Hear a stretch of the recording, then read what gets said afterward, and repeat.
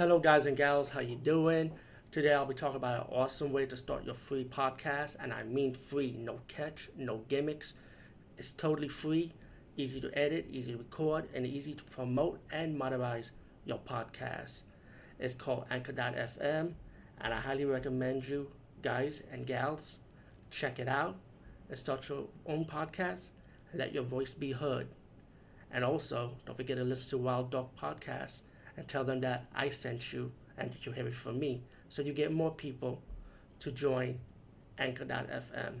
You will not be disappointed because they will also put your podcast in other platforms and then make it very, very much easier for you.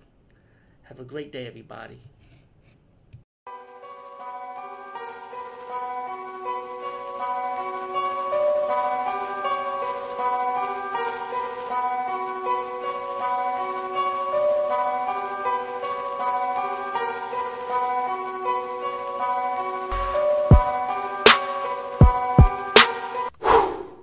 Hey guys and gals, what's up? I'm going to be talking about a movie that is so cool with me, and I liked this movie because I feel like it's a well-grounded horror movie, and it's called Evil Souls from 2015.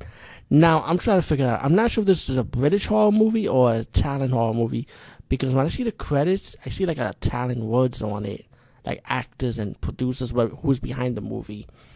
And I like the beginning part because the artwork looks so nice. It looks so dope, though, the artwork for it at the beginning of the movie with the credits, right? But anyway, this movie is about this creepy guy, right? And he kidnapped this woman, and then he kidnaps another woman. But for some weird reason, you get this creepy boy end up being connected to it. And with this creepy old guy wearing a mask or creepy ass makeup, and he looked like that guy Marcus Descende. I don't know if I'm saying the name right, but you may see him portrayed in movies like Hellraiser Bloodline or Waxwork, I think Part 1. If I'm correct, I think it was Waxwork Part 1 or Waxwork Part 2. It's like this French, if I'm right, I think he's a French guy from higher nobility, from a higher noble ranks, but he has this fetish where he likes to use pleasure and pain, and I think he was the pioneer for S&M. You know what I'm saying? Like, he likes to torture women or even guys with whips and torture devices for sexual deprived ways. You know, and I forgot the story behind it. It's been a long time I read a book about him, but I'm sorry if I'm saying the name wrong. But yeah. It's like that. It was like that type of character, and he would kidnap these women and torture them, and then you get this priest who have to do an investigation and try to put a stop on what's going on.